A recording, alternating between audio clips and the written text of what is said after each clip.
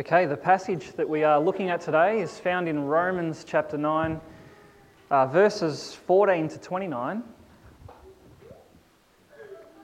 And this is a very challenging passage, and I didn't choose it today because I necessarily like challenges.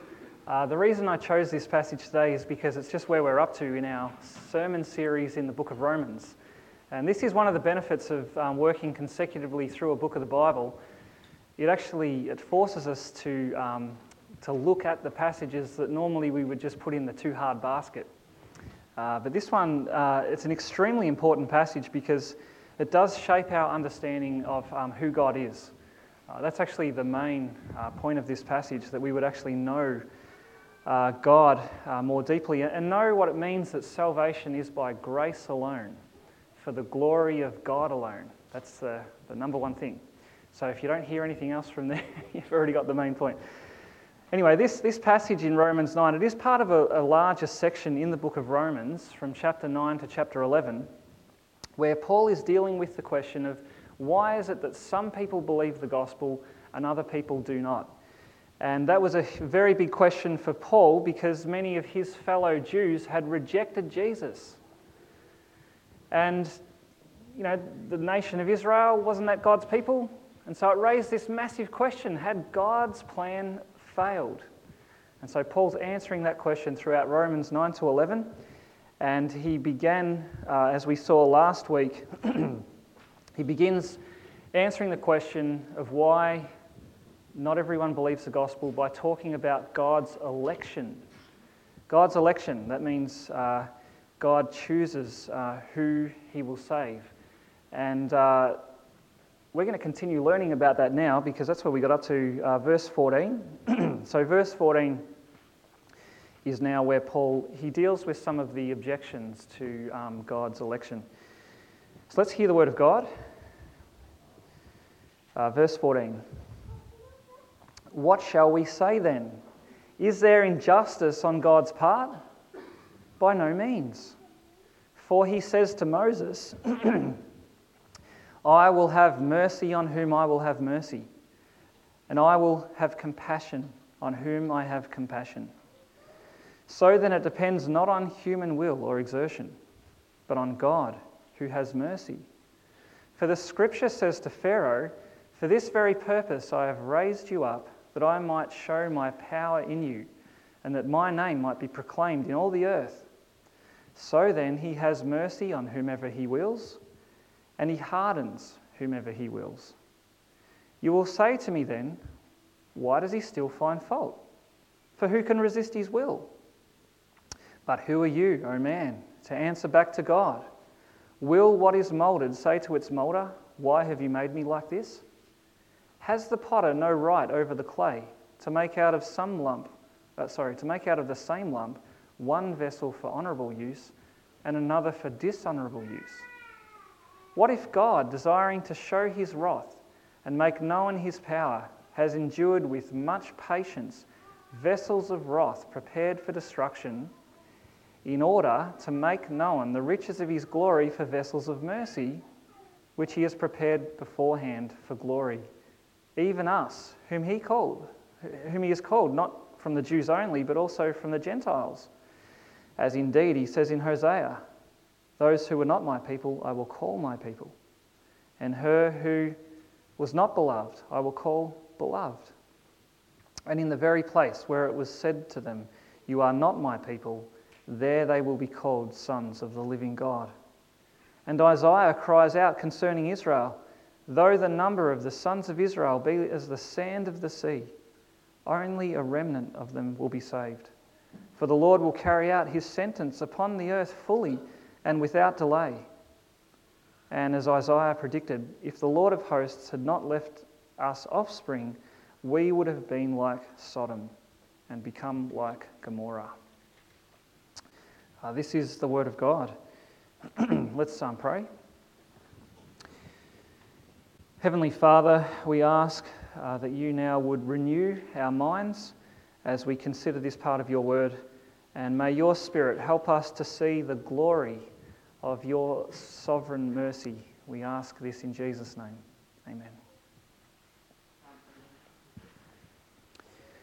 So the big question is, why do some people believe the gospel and others do not? And there's lots of ways we can answer that question. You know, we could talk about influences on people. We could talk about the way they're brought up. We could talk about the role of mentors. We could talk about evangelistic strategies. We could talk about all of these things. These are all valid parts of the answer. But that's not where Paul goes in Romans 9. No, Paul, when he answers the question, why do some believe the gospel and some don't, he goes to the very source, the very ultimate reason. Why? And what is the ultimate reason? It all goes back to God's election. Okay, so in light of that, we can say the reasons people believe the gospel is because God has chosen them to believe. The reason people don't believe the gospel is because God has not chosen them to believe. Now, when people hear that for the first time, what do you think a common reaction to that is? The common reaction is, that's not fair. Okay, because to us initially it sounds like God's not giving people a fair go. You know, to only choose some but not all, that to us that sounds unfair. It almost sounds like if you could imagine a father of 5 rounds his children up when they're young, not now, but when they're young and says, here's a lolly for you, here's a lolly for you, and here's a lolly for you. Now what happens? There is outrage. That's not fair. How can you choose some and not all? And so that tends to be the reaction when we hear about God's election. And along with being unfair, often the objection is, well, that if God is the one who chooses, then that makes all of our choices irrelevant, almost an illusion. It's even sometimes said that election just means we're all, robots doing what we've been pre-programmed to do. You could almost imagine someone on Judgment Day turning around to God and saying, hey, it's not my fault. I didn't believe in you. You didn't choose me. And so, we have all of these questions, even objections. It's a complex subject. And it's not surprising that people find it confusing, people find it uncomfortable. And Paul obviously knew that. He knew that people would find it hard to accept. And he'd obviously heard all of the objections before, because he now deals with them in this passage. The very ones I've just raised, that it's unfair, that it just removes our responsibility. Paul deals with them in this passage. And as he does that, we learn 3 very important things about God's election. And the 3 things are that God's election is all about God's mercy. God's election is all about his sovereignty. And God's election has some very big surprises. So that's our 3 points. Let's look at those. First of all, God's election is all about his mercy. So that's in verses 14 to 16. And this is where Paul is answering that objection that election's unfair. So Paul, notice he says, what shall we say then? Is there injustice on God's part? Is there injustice? In other words, is it unfair that God chooses some, but not all? And what's the answer? We've heard this answer a lot in Romans. By no means. By no means. There's no injustice. And then he gives the reason. For he says to Moses, I will have mercy on whom I will have mercy, and I will have compassion on whom I have compassion. Summary, so then it depends not on human will or exertion, but on God, who has mercy. So here we see that God elects people to salvation based on what? Based on something good in the person? No, based on mercy. It's God's mercy. That's how he does it. And the thing about mercy, see, mercy is something that the giver of mercy is under no obligation to give. Okay, mercy, by definition, is non-obligatory. So I'll give you an example of what I mean. There's a lot of really rich people in the world, like mega rich, and they're into philanthropy, some of them. And so what a common approach is for these philanthropists, is to set up organisations in poorer parts of the world where they select or choose a number of children to receive economic support. And is that going to stop? Good. So, sorry, I got distracted. Philanthropists, they choose children to receive support. So that means, their food, their shelter, their clothing, their health and education, all paid for. And the aim of this is to break the cycle of poverty in that child's life. Now, let's just imagine, though, that out of the many thousands of children in the world that could do with this support, let's imagine a philanthropist comes in and chooses 500 children to receive the support. And they could probably afford a whole lot more. But can anyone say, hey, that's not fair that you only chose 500 and not all of them? Can anyone say that? Of course not.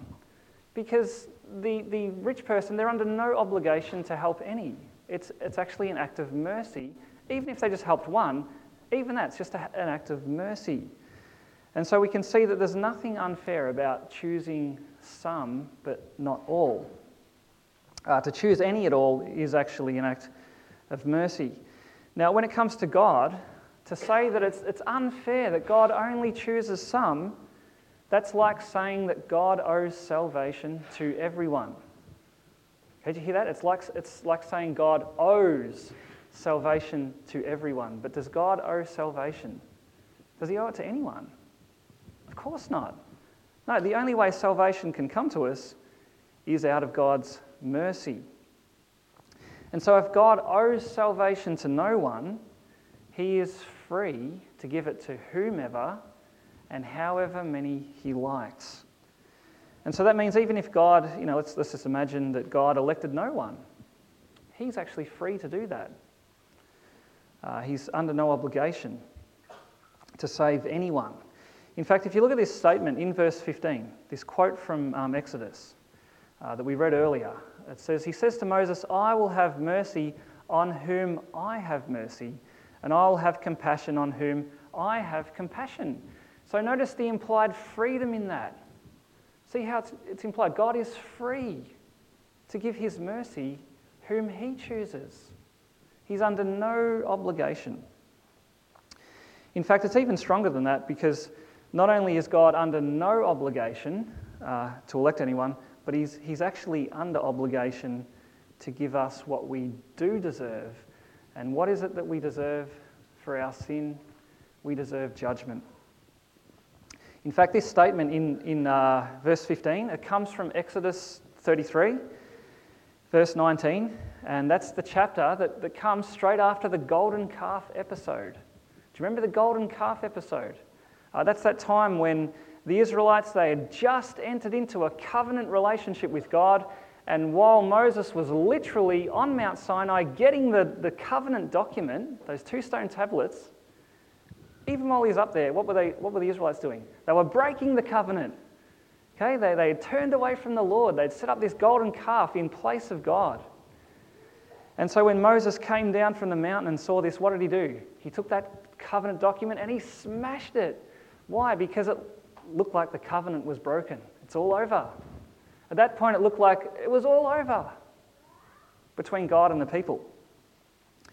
And what happened? Well, to cut a long story short, they deserved judgment and to be cut off. And yet, amazingly, God decided to forgive them. He decided to renew his covenant with them, to continue with them. And when Moses asked God for assurance, how do I know that you're going to persist with us? And God said, I'll put you in a rock and I'll reveal to you what I'm like. And that's when he said to Moses, I will have mercy on whom I will have mercy, and I'll have compassion on whom I'll have compassion. See, that's why God stuck with them. And so the amazing thing about God's mercy, not only is he not under any obligation to give it to anyone, but whenever he does give it to someone, it's to those who actually deserve the very opposite. The only thing God owes people who rebel against him and who break his law, whose hearts are wicked, the only thing he owes them is judgment. And so it's actually scary that verse 14, this critique, there's injustice in God. Now, what if God goes, okay then, I'll just give you justice. I'll just give you fairness. What would everyone get? We would all get eternal judgment, because that's what we deserve. In fact, without the cross of Christ, that's all that would be available. It's only because of the cross of Christ that there can be mercy for us. And so the thing that should surprise us about God's election is not that he doesn't elect everyone. The thing that should absolutely astound us is the fact that he elects any at all. It should just shock us that he has mercy. In fact, it should really humble us deeply, because verse 16 does round this off by saying, so then it depends not on human will or exertion, but on God, who has mercy. And so Paul, again, he's showing us that if we're saved, if we are saved, the ultimate cause of that salvation is not found in us. Okay, it's not our will, which means our desires or our decision. It's not on our exertion, which means anything we do. But where does it come from? It comes from God, his mercy, on God who has mercy. Now, just in terms of implications, sometimes people can say, look, if you believe you're one of God's elect, that will actually make you arrogant, because you'll think you're better than others. But if we've understood God's election correctly, we should see that election has the very opposite effect, because we realise that God chooses us not based on some merit in us. And so rather than making us think, we're something great because, look at me, no, it completely humbles us. We realise, if not for God, there'd be no hope. And so that's the first thing. God's election, it's all about his mercy. Now, second, though, God's election, it's also all about his sovereignty. And that's in verses 17 to 24. And this is where Paul talks about the other side of election. I guess this side, it's a bit more uncomfortable, but Paul, he gives an example of someone who God doesn't show mercy to. And in this case, it's Pharaoh. So look at verse 17. For the scripture says to Pharaoh, for this very purpose I have raised you up, that I might show my power in you, and that my name might be proclaimed in all the earth. Verse 18, so then he has mercy on whomever he wills, and he hardens whomever he wills. So Pharaoh, he's an example of someone who doesn't receive mercy, but that doesn't mean God had no purpose for Pharaoh.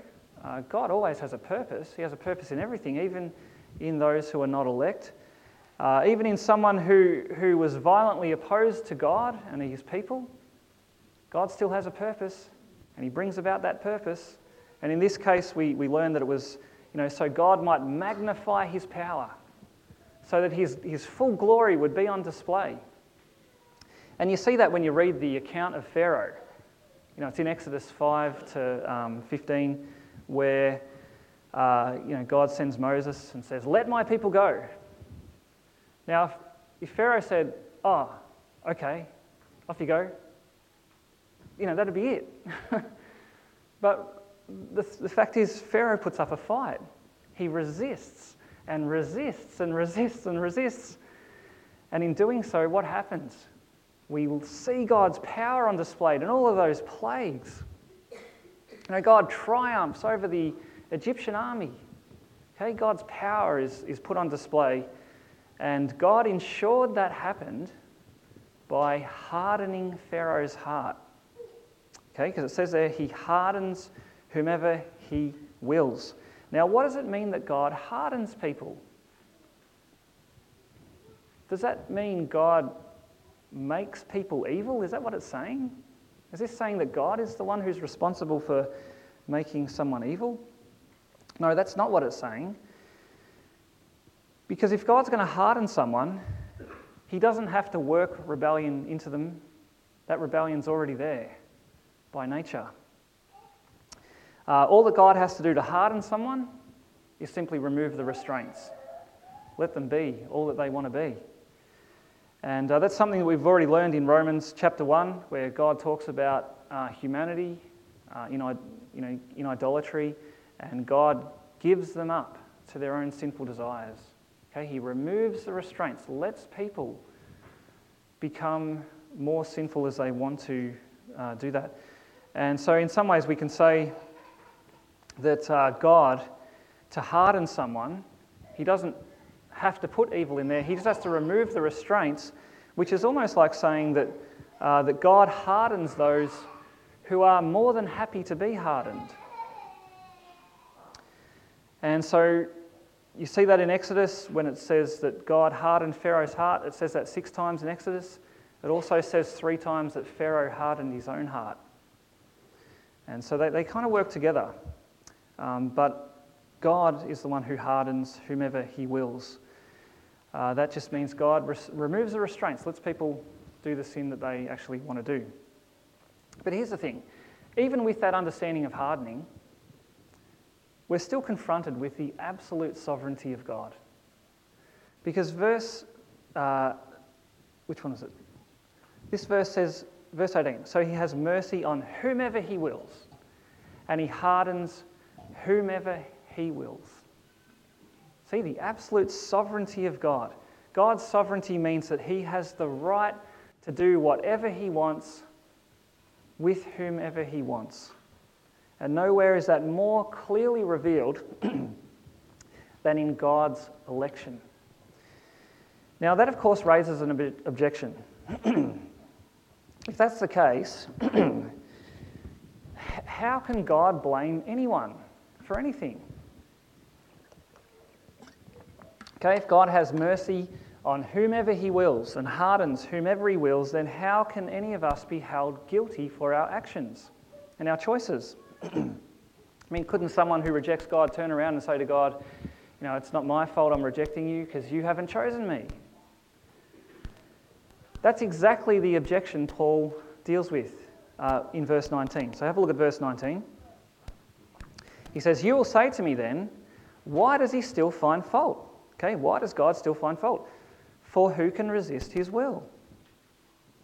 In other words, how can God hold us responsible for our choices if our choices are the outworking of His choice?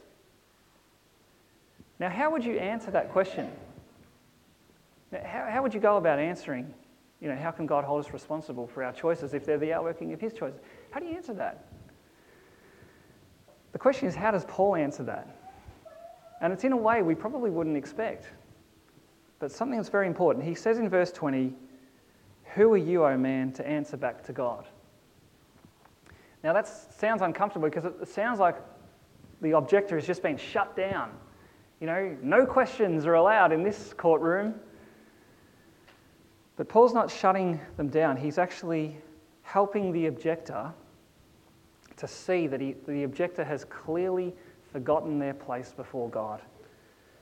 Because how can a mere creature assume the position of the judge over the Creator? That's the issue here. To help you think about this, imagine a massive multinational company that employs thousands of workers all across the globe, all run by a very intelligent CEO who's built the company from scratch. And think about all of the levels of management in a company like that. And then imagine that on a particular week, a brand new employee starts at the very lowest level in the company, and after a week of working, he looks around and he says, do you know what? This company isn't run properly. This isn't how we should be doing things. And he starts criticising the way things are done. He starts criticising mainly the CEO, saying this CEO has no idea what he's doing. He's doing it all wrong. Now, what's his low-level manager going to say to him? He's going to say, you actually have no idea what you're talking about. Right? Now, how much more is it the case when someone wants to tell God, the God of the universe, that He's not doing things how He should be doing things? right? The distance between us and God is so much bigger than a low-level employee and a CEO. But guess what? That's not the illustration Paul uses. He uses he makes a way bigger comparison. Have a look in verse 20. Will what is moulded say to its moulder, "Why have you made me like this?" Has the potter no right over the clay?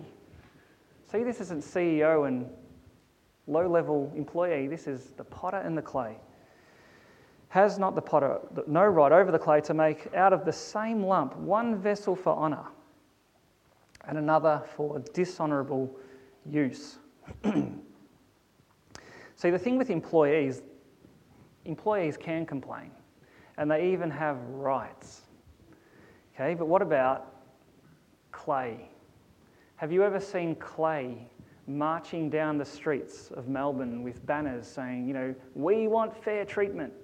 How dare our potter make some bits fancy and other stuff just to be going in the bin?" You don't see that. You don't see any protests, right? Because the potter has absolute right to do whatever he likes with the clay. He doesn't have to ask permission in what he makes. And I know this does not do our egos any good, but this is the thing. This was what it means that God is sovereign. He has the right to decide people's destinies without the need to consult them in the process. That's what it means that He is God and we are not. This is what it means that God is sovereign. So what we're being confronted with here is just how big God is. Maybe we've never thought about God in these categories. But this is what it means that He is God. He's sovereign. And so notice the direction that Paul is pushing us here. Paul is not interested in trying to satisfy our sense of fairness, right? Because our sense of fairness is not the measure of what God is and isn't allowed to do. Okay, if it was, then we would be putting ourselves above God. But when we put ourselves above God like that, what happens? We don't get to know who He is. We don't know Him. We've put Him in a box. He's little. See, we don't know Him. It's only when we realise His sovereignty that we are then able to know what He is really like. And that's what Paul goes on to say in verses 22 to 24, that the reason why God does things this way is to reveal what He is like. Okay, verses 22 to 24, they're all about God showing something, making known something, making known what He is like. So listen to these words.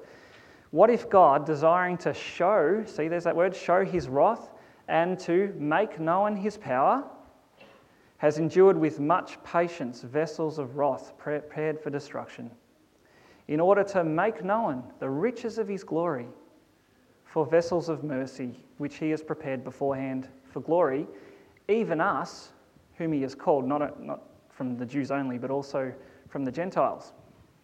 Now, these are very heavy verses, but it's just making a very simple point, that the reason why God makes vessels of wrath, it's so that those who are His vessels of mercy can see how glorious God is. That's the point it's making. And that's hard for us because we're not used to thinking about God's wrath as being glorious. We might think that's something that God would prefer to keep hidden. It's a little bit embarrassing.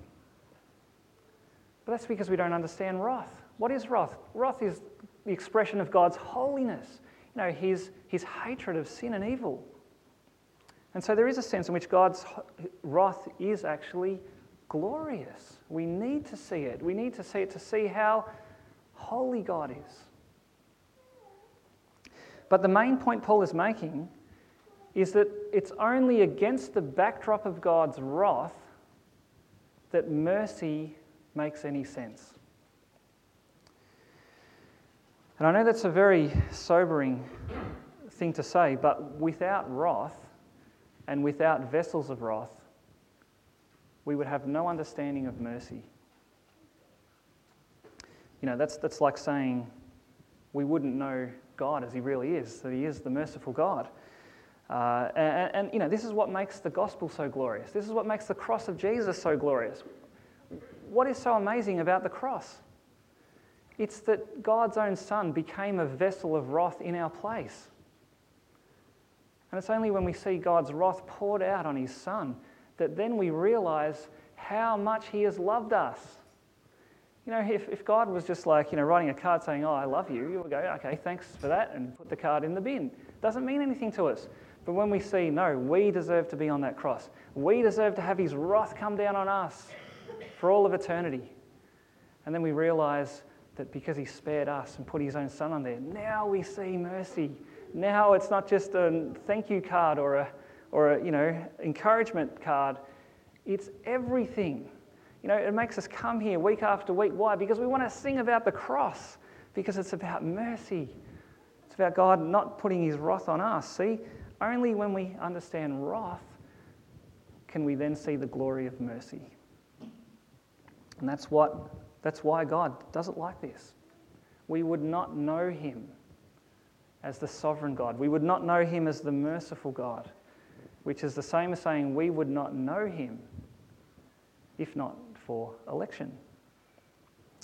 And so getting back to the original or the objection here, can God hold everyone responsible for their choices, even though those choices are the outworking of his?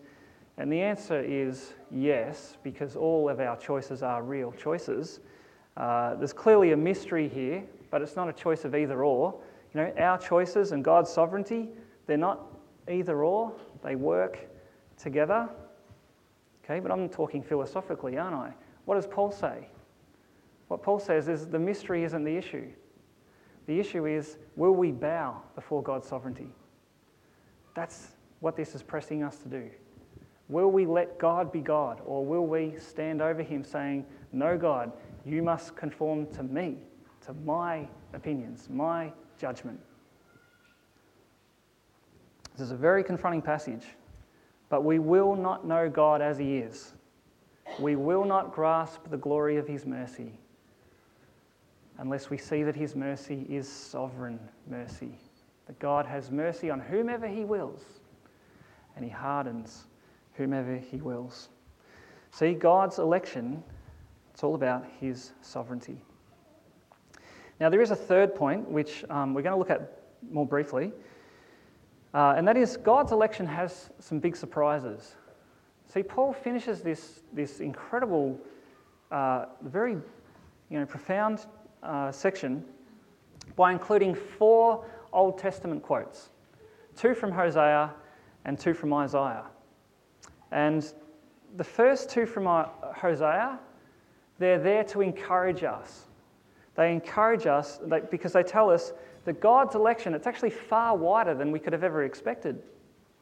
So you notice in Hosea, well, the verses from Hosea, when they were written, there's no way the Israelites could have ever imagined that one day Gentiles would be part of God's elect. Right? That seemed unbelievable. And yet that's what it says. See in verse 25. "Those who were not my people I will call my people, and her who was not beloved I will call my beloved.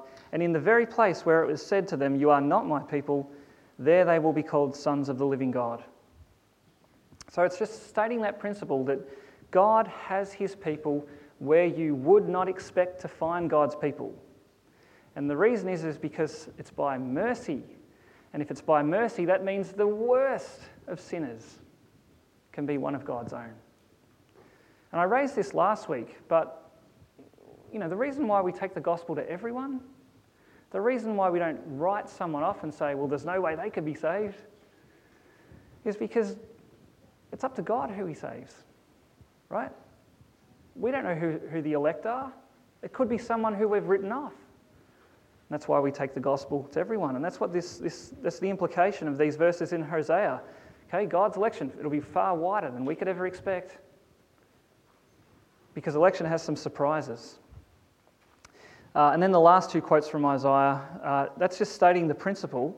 Well, they're there to warn us that God's election Yes, it will be far wider than we expect, but it will also be narrower than we might presume.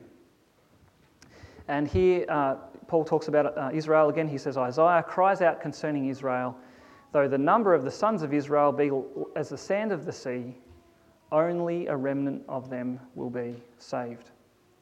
So the remnant idea is that the true people of God, God's elect, is always narrower than his outward people. So that was the case in the nation of Israel. Not all of the nation of Israel were actually the true Israel, God's elect. But that has implications for the church today as well. Because it means it's possible to assume that because you belong to the outward people of God, the visible church, it's possible to assume that you are elect when in fact you are not. Okay, and that is a very scary thought. So how do you make sure that's not the case with you? Well, I should have included the rest of chapter 9, because Paul goes on to say, this is how you make sure you're one of God's elect. Okay, it's not a crystal ball. You don't need a crystal ball. What you need is to believe the gospel. Okay, the reason why the Israelites, why many of them missed out, is because they rejected Christ. Okay, they sought after righteousness as if it was by works. And so they thought, we don't need a saviour, we can do it our way. They missed out. So how do you know you're one of God's elect? You embrace the mercy of God that's in Jesus. Okay, God doesn't elect anyone outside of Christ. He elects us in Christ. And so if you have Jesus, if you're trusting in Christ, then you can be sure that God has elected you. Okay, his election doesn't depend on us choosing, but he doesn't choose us without faith in Christ. So you can be comforted to know that if you trusting in Jesus, you are one of God's elect. You can be confident of that. And therefore, all of what you've learned in this passage, it's not something to be scared of, it's something to rejoice in. Because it reminds us that God's mercy is sovereign mercy. Okay? The thought that God in eternity can choose you, doesn't that change your life? He chooses out of mercy, but then it's sovereign.